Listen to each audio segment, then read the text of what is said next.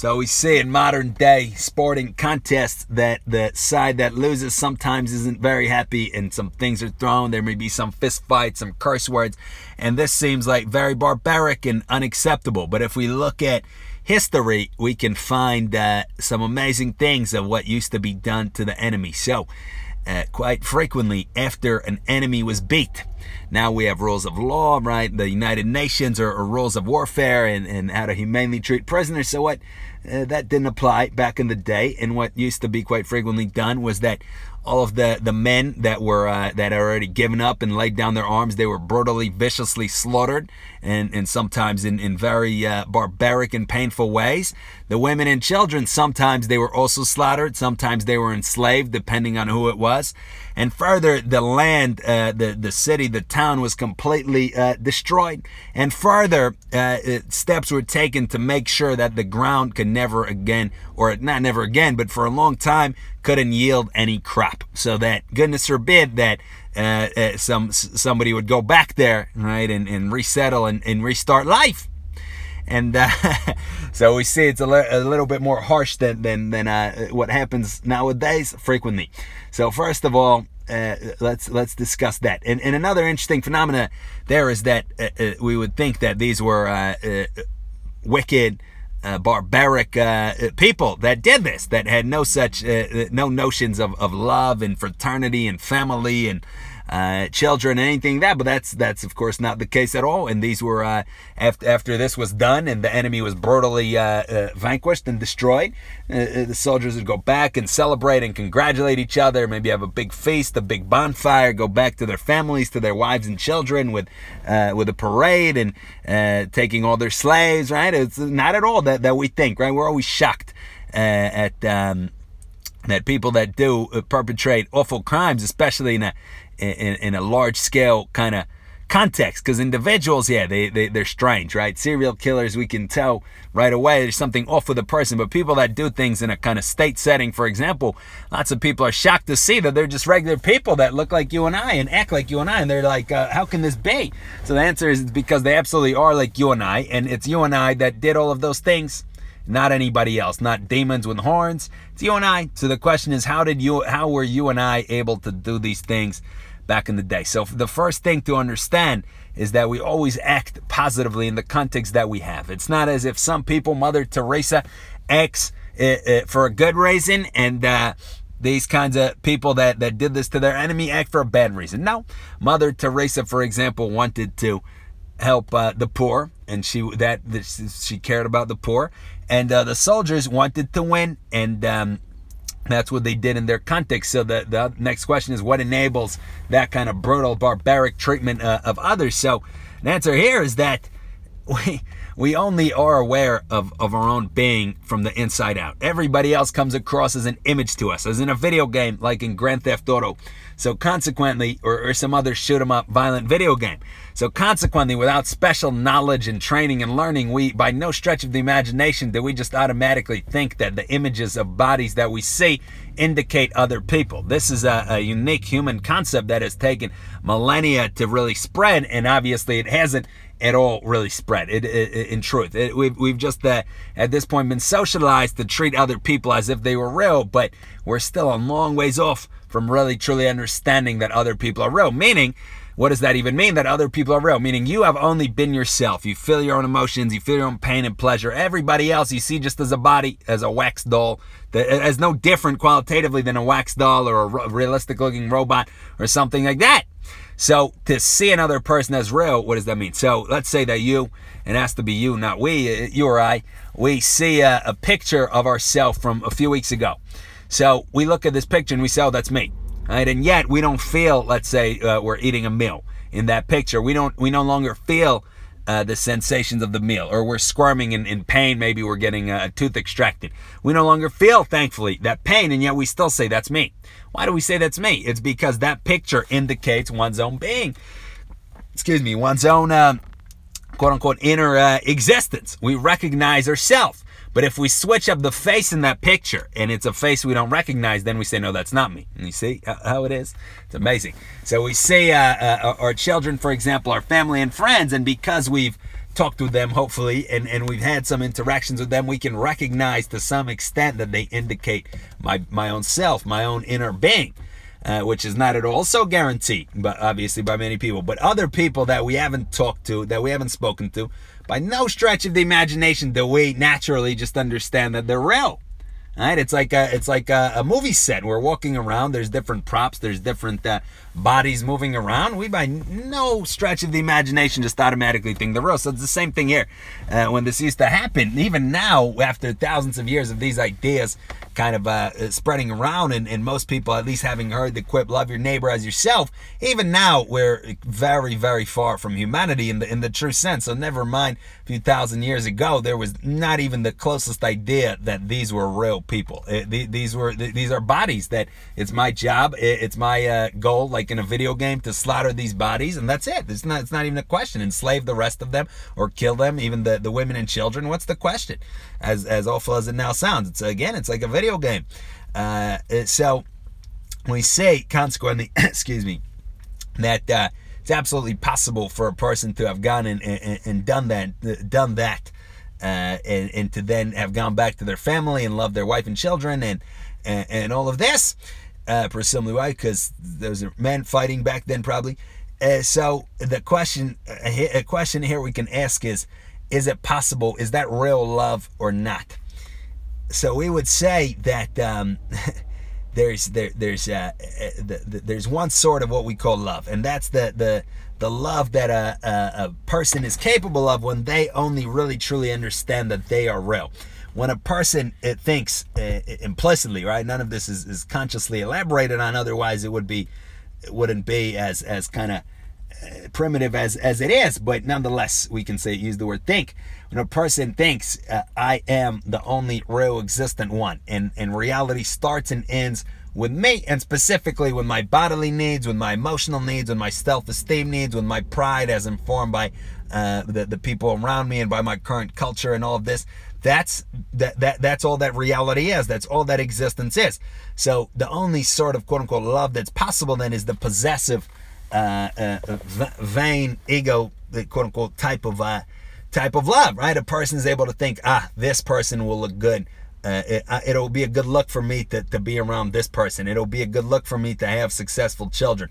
Be a good look for me to have this sort of spouse, to have these sorts of friends, to treat my neighbors like this. That's the only thing that's possible, because a person, again, only grants reality to their own emotions, to their own personality, to their own very finite, narrow interest. So here, presumably, that's the kind of love that a few thousand years ago, people like that could go and utterly destroy somebody else's village and kill the women and children there, and all of this, and the enemy after they were disarmed, even though that's a question because that's a time of war. But after the enemy has been taken care of, do the little children need to be slaughtered? Do the women need to be slaughtered? Does the ground need to be made so that the crop can never be had there for perhaps centuries or at least a long time? No, we would say, right? It's not necessary for the objective, for the military objective, or if it is, then that's a slightly different question, because again, we can use our reason to override our sympathy, right? If a person really truly understands it's my duty to go and destroy these people for the sake of my country, it's a different question. We're talking about an instinctual kind of reaction here, as opposed to something that is specifically thought out like that. But anyhow, that's the kind of love that was then people were capable of.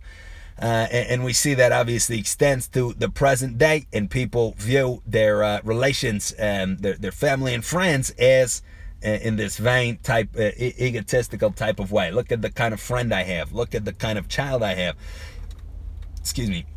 Look, my child made honor roll. Look at my spouse. Look at my spouse's beauty or accomplishments or this or that, or even it even extends to this whole notion of saying you're special because I love you, right? We say to somebody else, you mean something because I love you, right? But as soon as that love is taken away, you don't mean anything. Now you've cheated on me, you don't mean anything. Now you don't support me, you don't mean anything. So we say it's the same kind of thing. The reason what our love translates to in this day and age, without a lot of work at least, is that you make me feel the way I want to feel. And as long as you make me feel the way I want to feel, I'll extend my regard toward you. And as soon as that's done, forget about you. And this could, again, even be to our own children. As long as you make me proud, as long as you maybe do well in school, you're a good member of the community, you go to university, or you go to trade school, or whatever you do, you're my child, it's all good. But now you did something I didn't want. Now you didn't follow my ideals. You didn't follow my values. Forget about you. And the extremes of these kinds of things are, of course, people do kill their children, and people do kill their spouse, and people, again, not them that are monsters and diametrically opposed to you and I, but people just like you and I. That's their context. It's like, again, maybe a doll or a robot, right? That right now it's making me look good. Isn't there something with dolls nowadays that we see in the news absolutely disgusting? The same thing. It's not a difference for a good deal of people, right? Because it's just an image. It's just sensations. It's just feelings and all of this. So we see that's the kind of quote unquote love that's possible in that state. So what about the other kind of love? The other kind of love means recognizing, just like we see a picture of our own self, of our own face, and we say, yeah, that's me, because we recognize that as a sign for our own existence, for reality. We can do the same thing with other people. We can swap out that face that we say, yeah, that's me, and we can put somebody else's face there, and we can say, yeah, that's also me.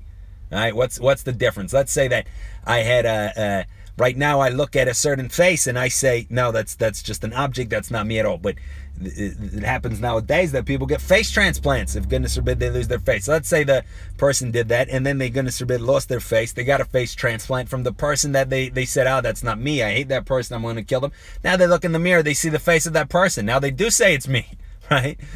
Or imagine, conversely, if everybody in the world had the same exact face. If everybody was a clone, it also would be very difficult to hate anybody. It would also be very difficult to not see oneself in anybody else, at least initially, until people got used to it, right? So it's that we're so superficial in our thinking that we see a face that looks different from our own, or that we don't recognize. Oh yeah, you're my child. Oh yeah, you're my spouse. Oh yeah, you're my neighbor or friend. A little bit different, right? Oh yeah, I don't know you. I've never met you before, and that's it. You're not me. You're not the self. You're somebody else. You're something else. You're just like a rock. You're just like a tree. You're just like a car. You're just an object that maybe if you're useful to me, you'll make me feel good. You'll do something for me. Okay, I'll mess with you. If not, forget about you.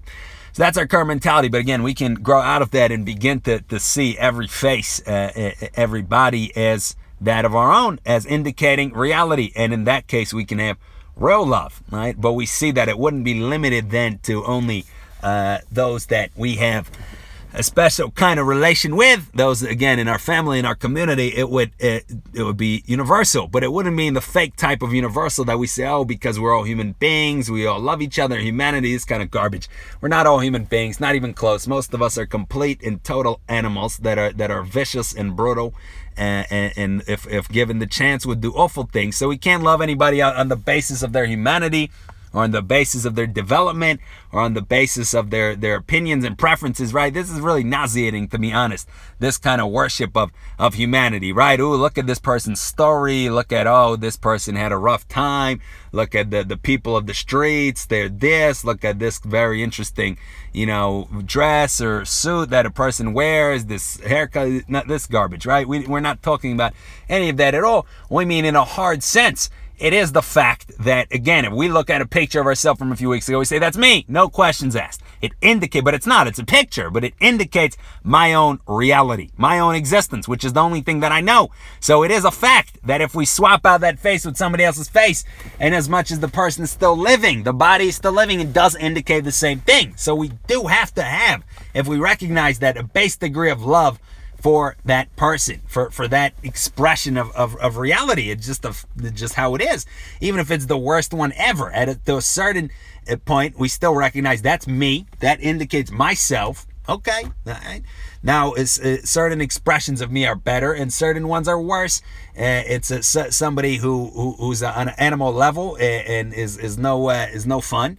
Right, that's not what we're after, but we still give them love. Still give them a base degree of love. We're still not gonna, after beating an enemy in a time of war, kill the women and children and destroy the land. It's not that serious, right? Like we fought. Okay, now we hope that you come back in shortly, and you'll be better next time, or Right?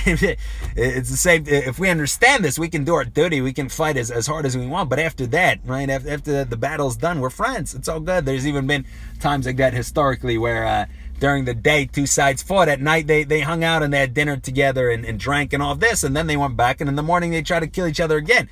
So it sounds bizarre, right? But it's possible. We see this in modern day sports, right? That while the competition is on, you try to kill the other. Hopefully not literally, but in a soccer game, in a football game, whatever it may be, you try to destroy the other side. But after that, you don't have to keep the beef up, right?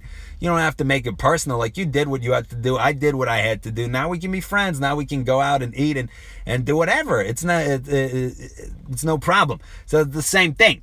If we really understand, if we really attain to humanity and we take every face and body that we see as a sign for our own self, it doesn't mean that we become soft. It doesn't mean that we don't fight. It doesn't mean that we have this lovey-dovey nonsense worship of humanity, which is disgusting. It simply means that we're realistic, right? We do what we have to do, but we know it's not that serious. At the end of the day, meaning it's not that we then have to go, you fought against me, like I'm gonna make sure you can never grow crops in your backyard for the next 150 years. I'm gonna destroy your home and your other home, right? Like, you do the minimum of what you have to do to fulfill your duties, to fight for your given interest, and then it's all good, right? There's no permanent beef. So we say that we're still a ways away from that kind of mentality. We still only recognize our own self, our own face, excuse me, and faces that are close to us while they're serving our interest, while our children are stroking our vanity, while our spouse is stroking our vanity, and same thing with our friends and other associates. We deal with them, we tolerate them, we might even say we love them, we have affection for them.